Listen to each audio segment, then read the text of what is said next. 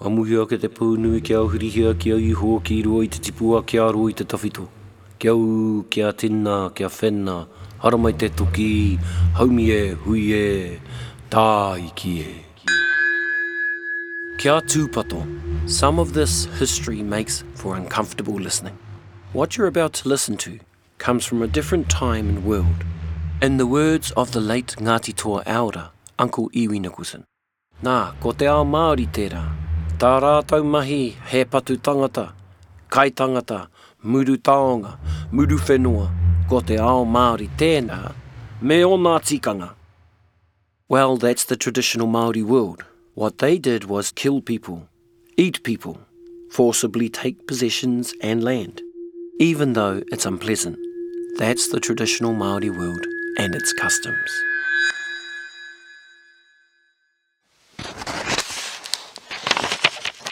He puka puka tātaku tēnei I ngā mahi a Te Rauparaha nui, o tōna itinga kaumātua noa. This is a record of the life of the great Te Rauparaha, from childhood to old age. Nā tānata mai ti tupu ake, nā tamihana Te Rauparaha I tuhi tuhi kei wareware. Kei wareware, so that the details are not forgotten. We begin with his parents and a prophecy. Te Rauparaha's father was Werawera. E kia ana e he tamaiti pai a Werawera I tōna itinga ai, he ahua pai hoki ki te titiru atu. A well-behaved and good-looking child, Ka nui haere tōna ingoa I runga I ona mahi a tawhai me tōna tō. who grew into a warrior and leader known for his generosity. Ki tā te kōrero, he kōtiro pai a Parekōhatu I tōna itinga, he ahua pai hoki ki te titiro atu. Te Rauparaha's mother, Parekōhatu, was also quite attractive and a well-behaved girl when she was young. But anyway, he came from quite noble parents. Werawera was smitten with Parekōhatu and asked her father if they could be married. The old fella kept telling him to get lost, you know. This is Ngāti Toa kaumātua and historian Dr. Te Taku Pārai. The old man wasn't going to hand her over just like that. Parekōhatu was her father's favourite, his youngest daughter, who he wasn't ready to part with. He says things like, she's the last pōtiro that I have. Go and find someone else. You know, but Werawera was quite persistent. And so at the end of the day, the old fella said, okay, then yeah. Okay, you can have a hand in marriage.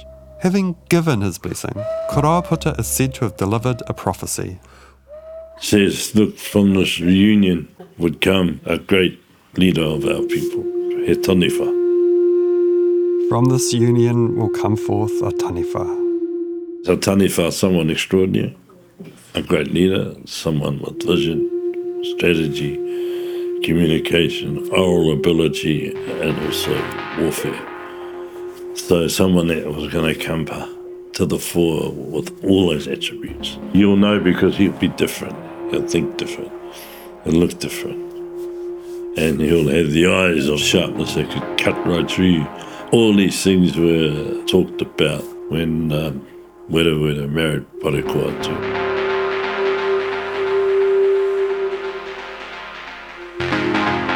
Werawera and Parekōhatu had 4 children, and every time one was born, they would be taken to Karaputa to see whether this child was the taniwha.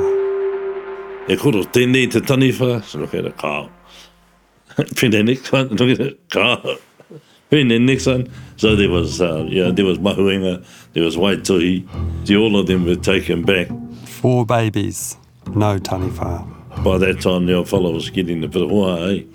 And he says, Wai hoa ki rangi ka tukua. You leave it for the heavens. You'll know the heavens will decide, and we will know.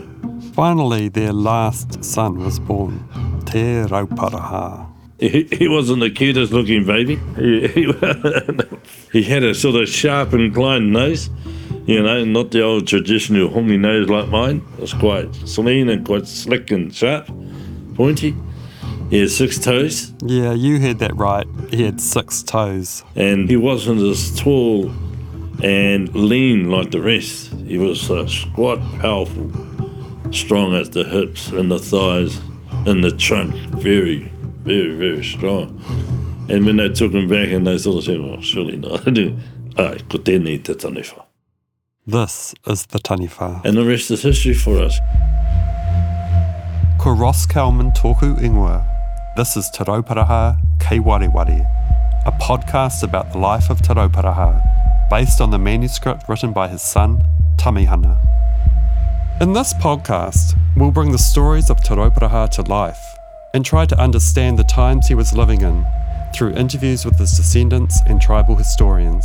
He was more determined, he had a vision and more fixed on his opportunities than any other. The myth becomes bigger than the man himself in some respects. As well as descendants of iwi who were his enemies 200 years ago. Why they came to Kaiapoi carrying Ngaitohu prisoners is beyond me.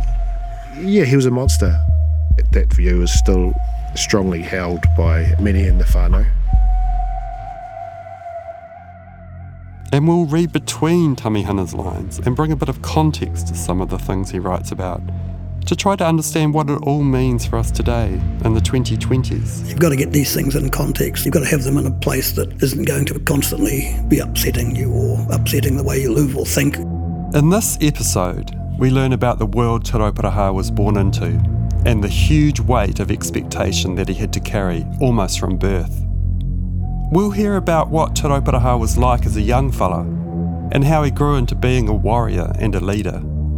And we'll learn about how life at Kawhia becomes so hard that the iwi has to make an incredibly difficult decision to stay in their ancient homeland where all their ancestors were buried and risk being wiped out as a people, or to head off into the unknown and carve out a new home in distant lands. Nau mai ki te wāhanga tuatahi, Kawhia. Hara mai te tāwhitu, hara mai nā tūpuna, hara mai nā tua, te ao kōhatu, mai hawa kinu, mai hawa kiro, mai te pōnu, mai te pōro, tōru tia mai mātou nā huri e noho pōraru i te ao, te iwi mōre, te iwi lawa kore, tangi atu nei e.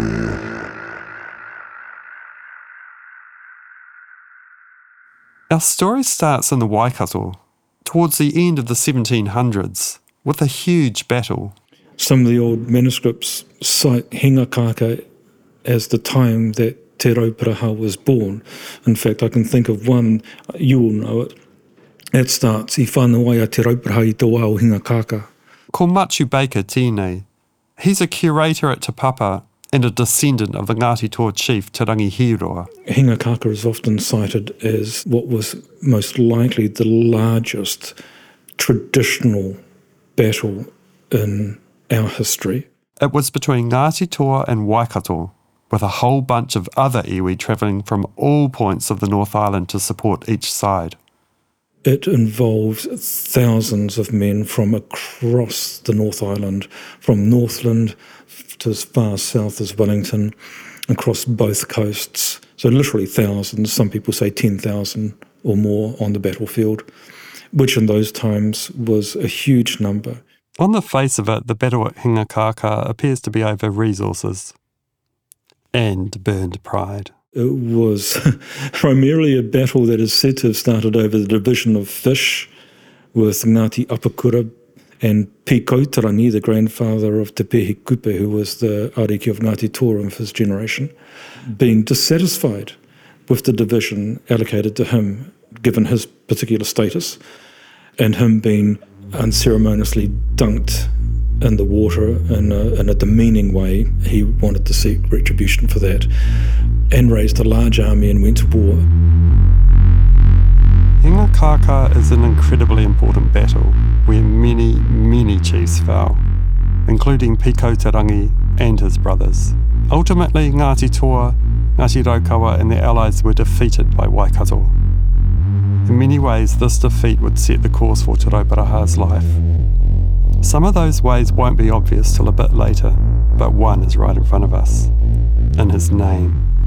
Te tikanga o tēnei ingoa o Te Rauparaha, he rau pōhue I whārikirikitia, hei rautau mo te umu I taona ai a te rangi ka taua e Waikato. According to his son Tamihana, the name Te Rauparaha refers to the convolvulus leaves, Rauparaha. These were used to line the hangi pit in which his uncle's body was cooked by the enemy after he was killed in one of those Waikato battles. It might seem a bit full on now to give a baby a name like that, but at this time it was perfectly fitting. For Te Rauparaha, it was a reminder that he must never forget the indignity perpetrated against his uncle and his people. His name identified his purpose, to avenge those deaths. As Dr. Taku Parai says, Man, it was eye for an eye, no matter how long it took, or what generation achieved that utu.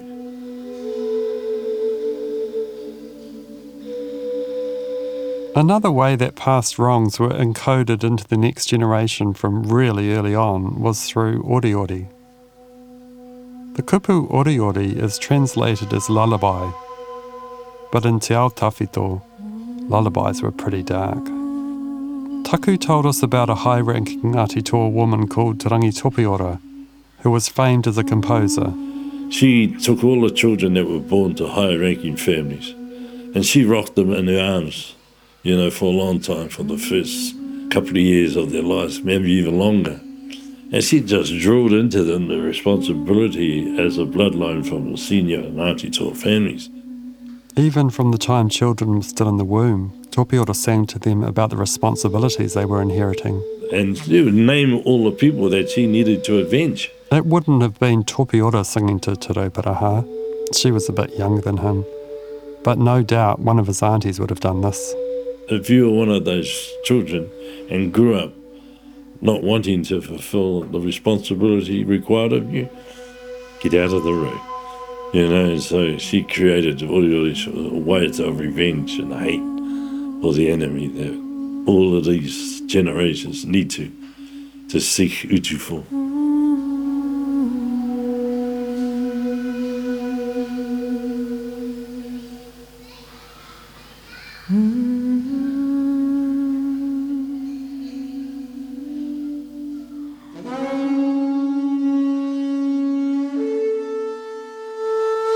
The world that Te Rauparaha was born into was a turbulent one, in which there was fierce competition between neighbouring groups over resources.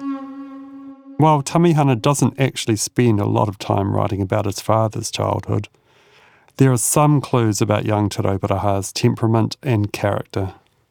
Nā he tamaiti pai a Te Rauparaha I tōna kōhunga-hungatanga ai, kaore he tangi tonu ki te u, a nui iti ake, kaore he tangi tonu ki te kai. He grew up as a child that wasn't a crybaby, only muttered when he was hungry. He wasn't a loud, look at me, I'm better than you or anything like that. They said he was very sort of tentative, inquisitive. He was very, very committed to his chores. He was quite a humble sort of kid that listened, that respected his elders, his parents, and knew and understood by watching on how the iwi ran and what happened when particular tikanga and koa were being exercised. He knew to listen.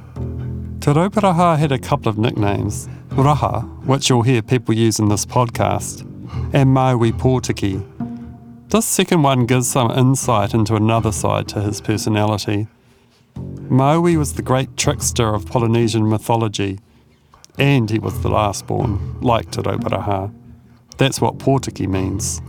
Growing up, the youngest Maui is able to dazzle his older brothers and cousins so brilliantly that in fact he is able to recruit them back into his plans. Here's Ngāti Raukawa historian, broadcaster and language expert, Piripi Walker. This is the original Maui story. I mean, aren't we looking at the same personality and character here? Overall, though, Te Rauparaha seems to have been a good boy. Obedient. He was ordered by a commoner to go and get the water. It was such a big task, no taps and no water cylinders, but getting the water, the morning and evening task. And he readily and cheerfully agreed. By the way, Tamihana makes it really clear what an insult to his highborn father this was. He whakahi noa iho tēnei no tēnei tūtua, no te whanga. Ki te ngare I tana rangatira ki te kawe wai mōna.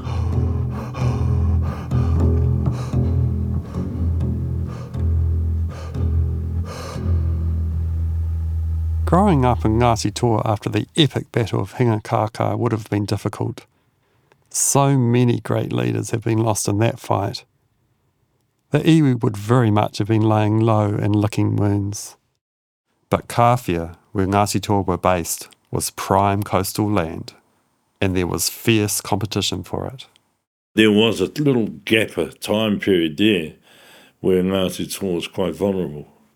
You know, when a great leader leaves, it's an opportunity for someone that you've got offside with to come and have another crack at you or seek utu over different things. And I think Ngāti Toa got tested a few times in that area.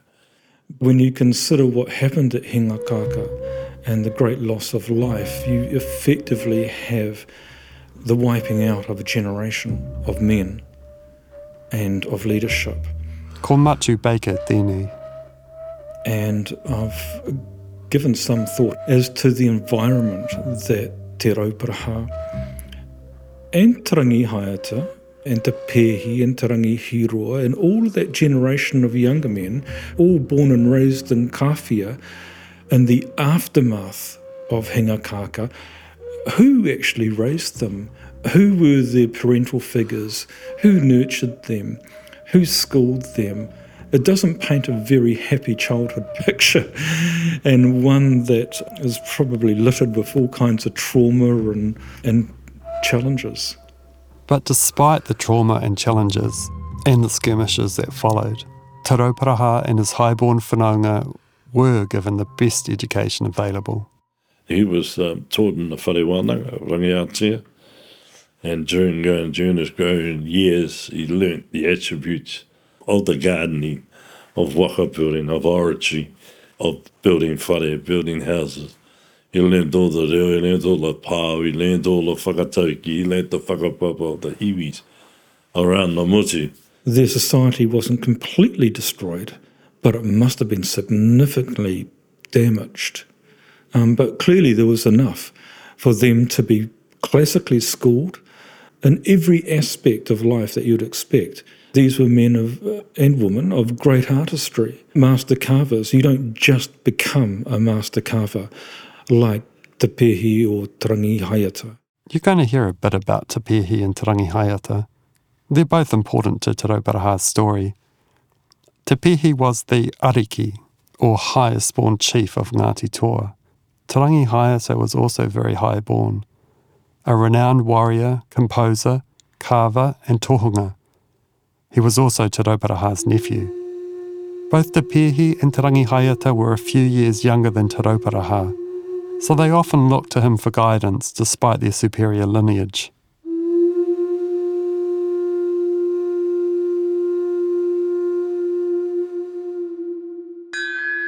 And Te Rauparaha grew to be quite an astute young fella, a very capable young fella.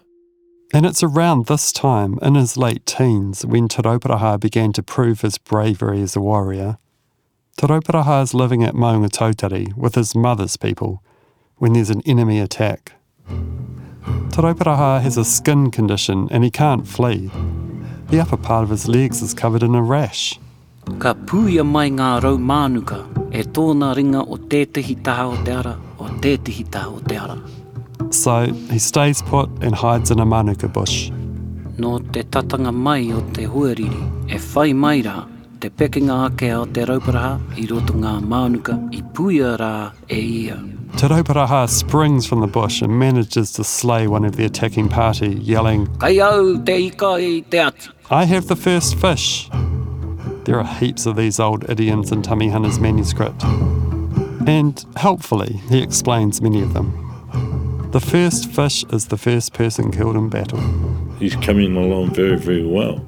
Sharp, swift, very quick. Te Rauparaha spends a lot of his young life fighting various enemy iwi around the Waikato. Some battles are won and some are lost. Te Rauparaha becomes the weapon bearer for his uncle Hape ki Tuarangi, the paramount chief of Ngāti Raukawa. Under Hape, Te Rauparaha learns the art of war. When Hape goes into battle, Te Rauparaha is nearby, holding on to Hape's cloak. This is how Te Rauparaha earns his stripes as a warrior. And it was common practice, a way of training young chiefs in the art of war, allowing them to get up close enough to observe, but not so close they'd be involved in the fighting. And all through his youth, Hingakākā, that huge battle that took out so many Ngāti Toa rangatira, is never far from Te Rauparaha's mind. Kuia te take I ngauai te pūri I roto I a Te Rauparaha. Tamihana talks about how grief and anger gnaw away at Te Rauparaha, because the killing of so many of his kin had not been avenged. Ki hai e ia te parekura I mate rā te tini o ngā whanaunga I a Waikato I Hingakākā.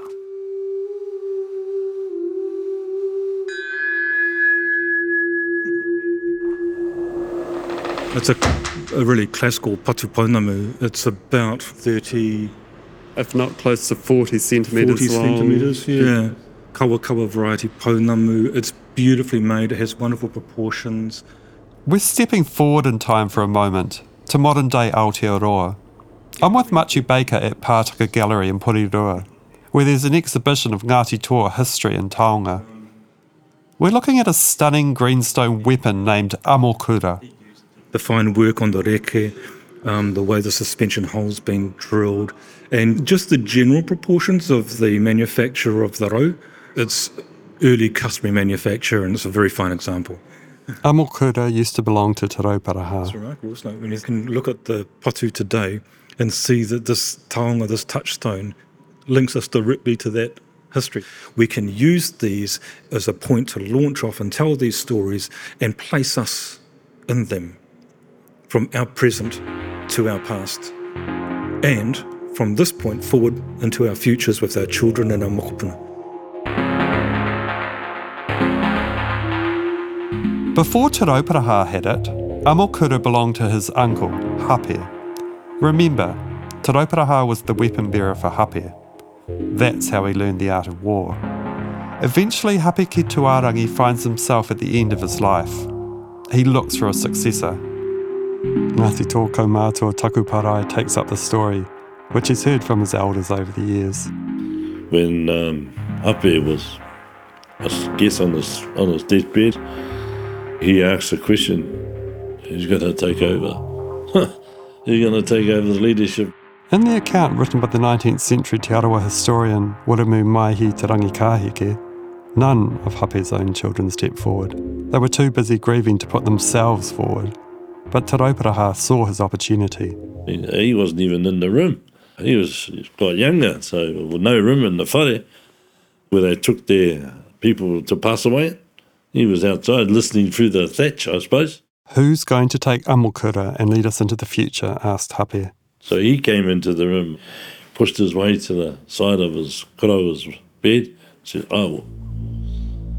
He said, you go to the next world, the world of our tupuna. And there you'll hear my footsteps shake this earth from here down through the other island. And I said to my uncle, man, he didn't know what's out. And around the world. He said, well, he did what he did throughout his life. The huri no te ao and the stamping of feet around. He said, well, you look where the All Blacks do is up. Be in France one day, Italy the next, South Africa the next day. They get up there. I'm going, holy heck.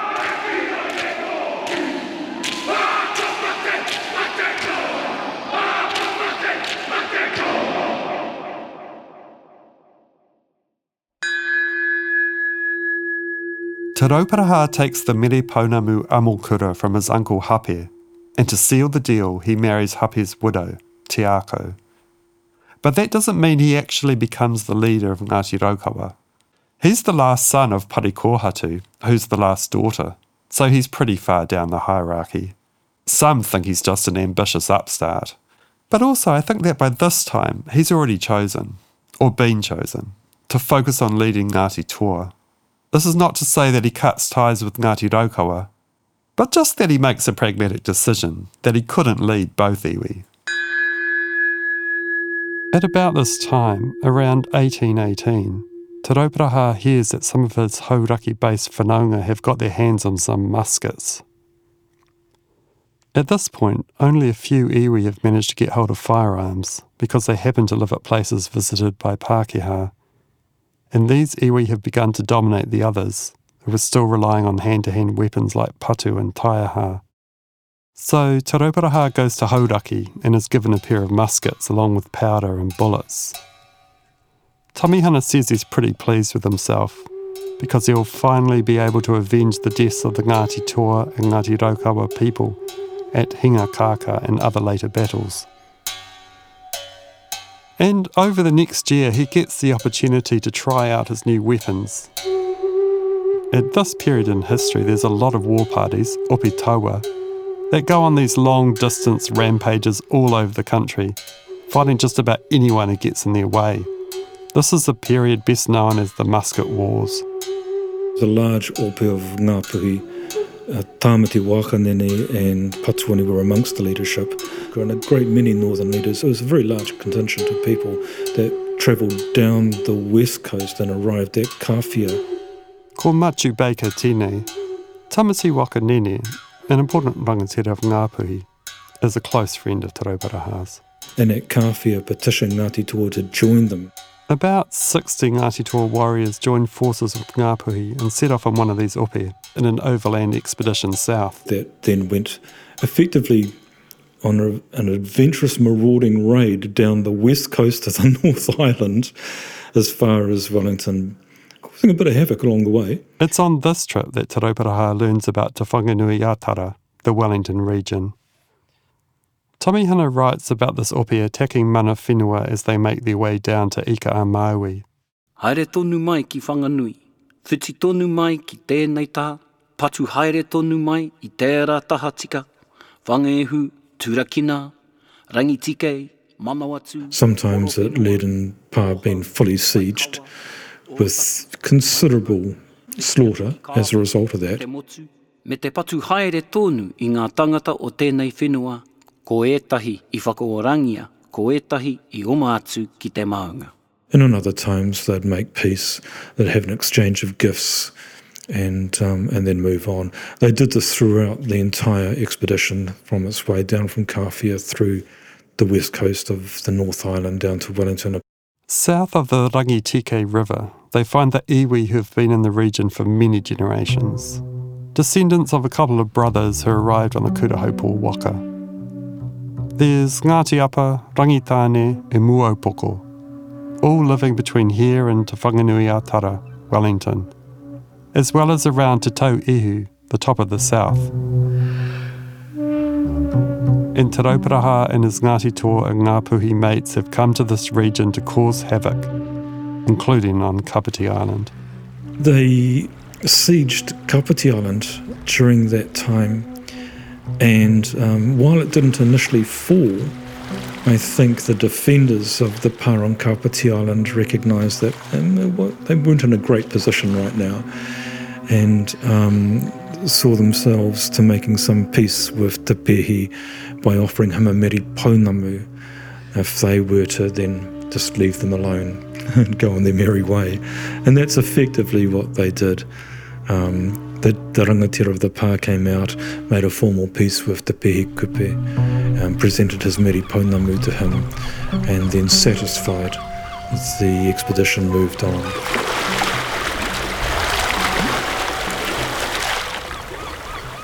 The ope travels all the way to the Wairarapa. They are on their way back on a beach on Wellington's south coast when an important event takes place, though it might not seem very important right now.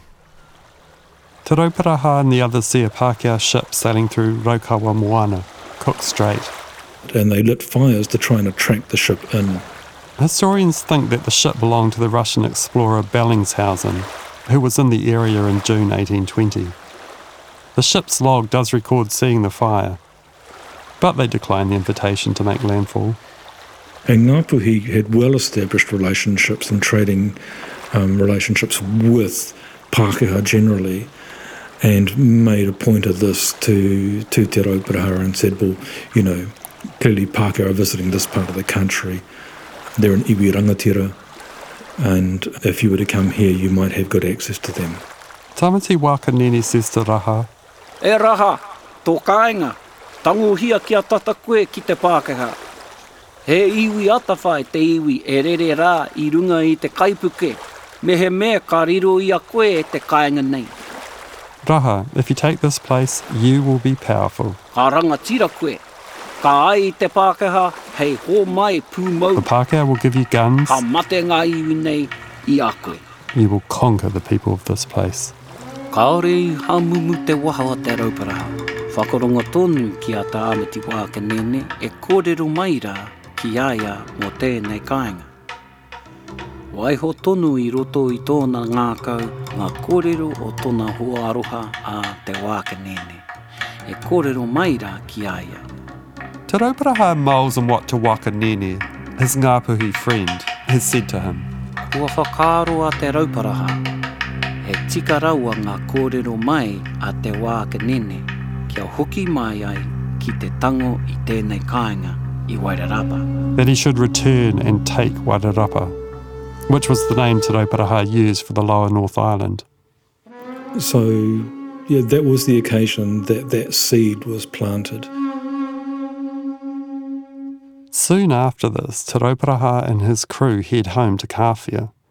And there's actually some evidence that by the time he gets there, Te Rauparaha's already made the decision to go back to the area, because he started laying the political groundwork for a return.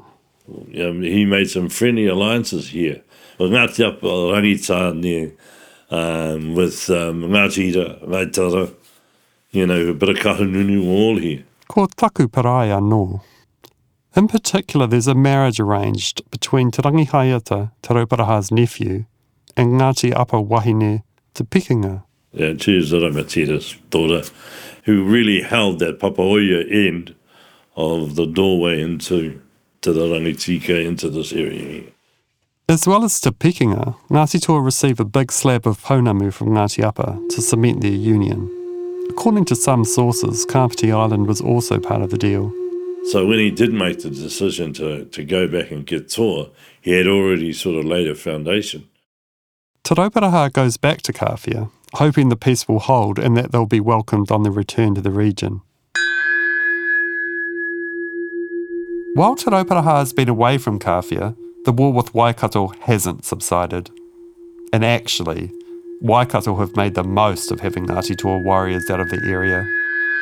Raha comes back to find his wife Marore has been killed. That was his wife, his child wife.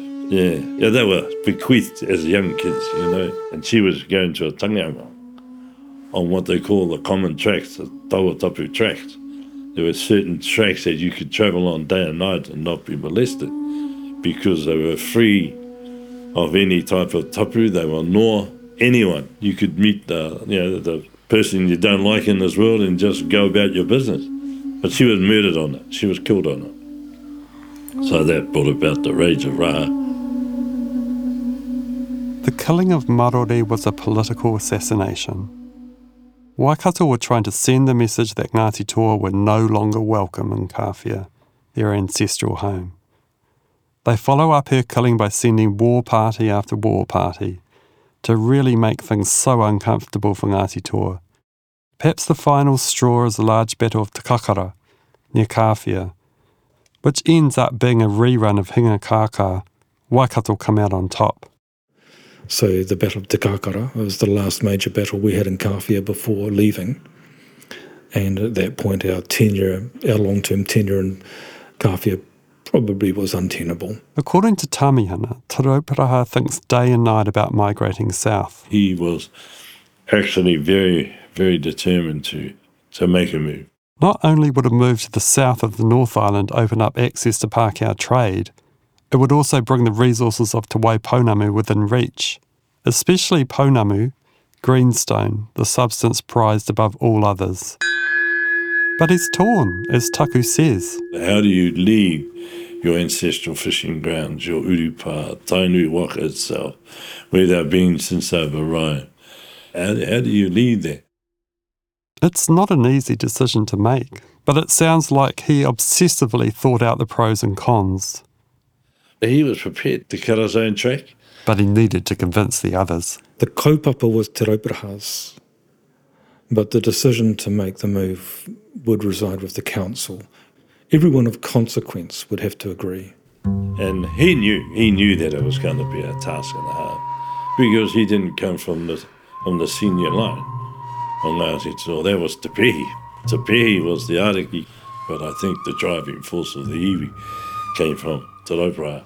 He nui raua te Pākehā ki tēnei kāinga. Ko te wāhi tata atu ki tērā motu, ki te kāinga, hua te pounamu hei whakarangatira i te tangata.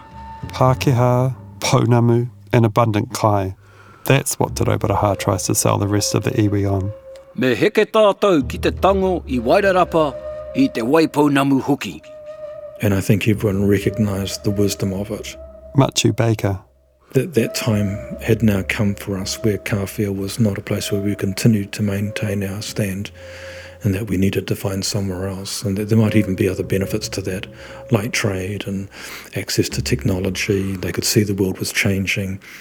All of our tūpuna, everywhere you look, we're largely very aware of this and progressive, but actually just simply very pragmatic. Roha visits allies in Hauraki, the Waikato and Bay of Plenty, trying to get them to migrate too. Ngāti Toa is only a small iwi at this time, and they could do with their numbers being bolstered. But they all refuse to join the migration, as do Ngāti Koata, a hapu of Ngāti Toa.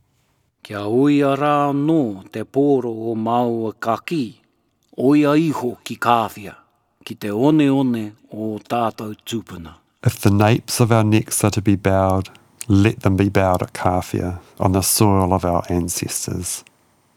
Eventually, Te Rauparaha heads back to Kawhia without finding any support. And then Ngāti Toa's hand is forced. Word comes that Waikato is about to launch another attack. Worried that they won't survive it, the call is made. They decide to go.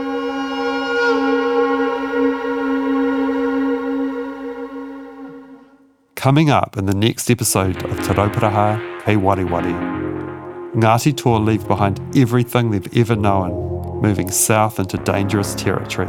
Running the gauntlet, effectively. Well, they come from behind and try and annihilate us. Moving south into dangerous territory. Everything turns to custard at that event.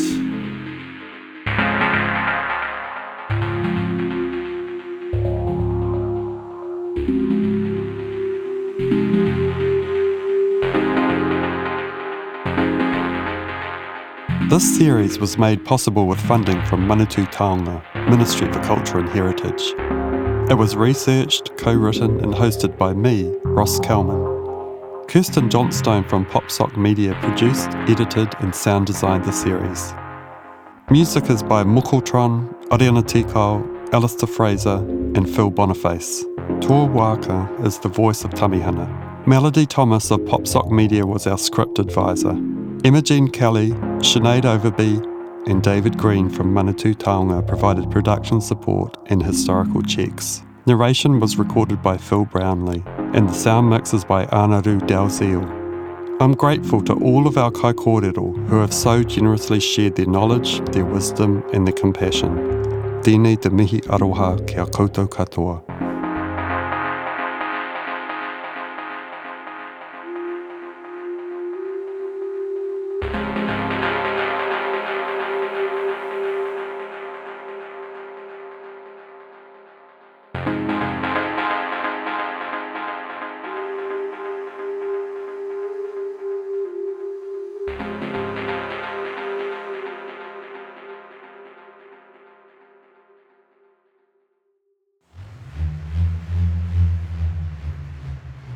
Podua te pau, tuki o te pau. Whakarahi o ngā pekerangi, ngā tukupu, ngā tokoru o tēnei tangata, o tēnei pūrākau, o ēnei tupuna. Ki ui a wini wini, ki ui a wana wana, hare atu te haukino, te hauhuna, te haukai taua. He toka tumo ana, hara mai te toki, haumi e, hui e, tā iki e.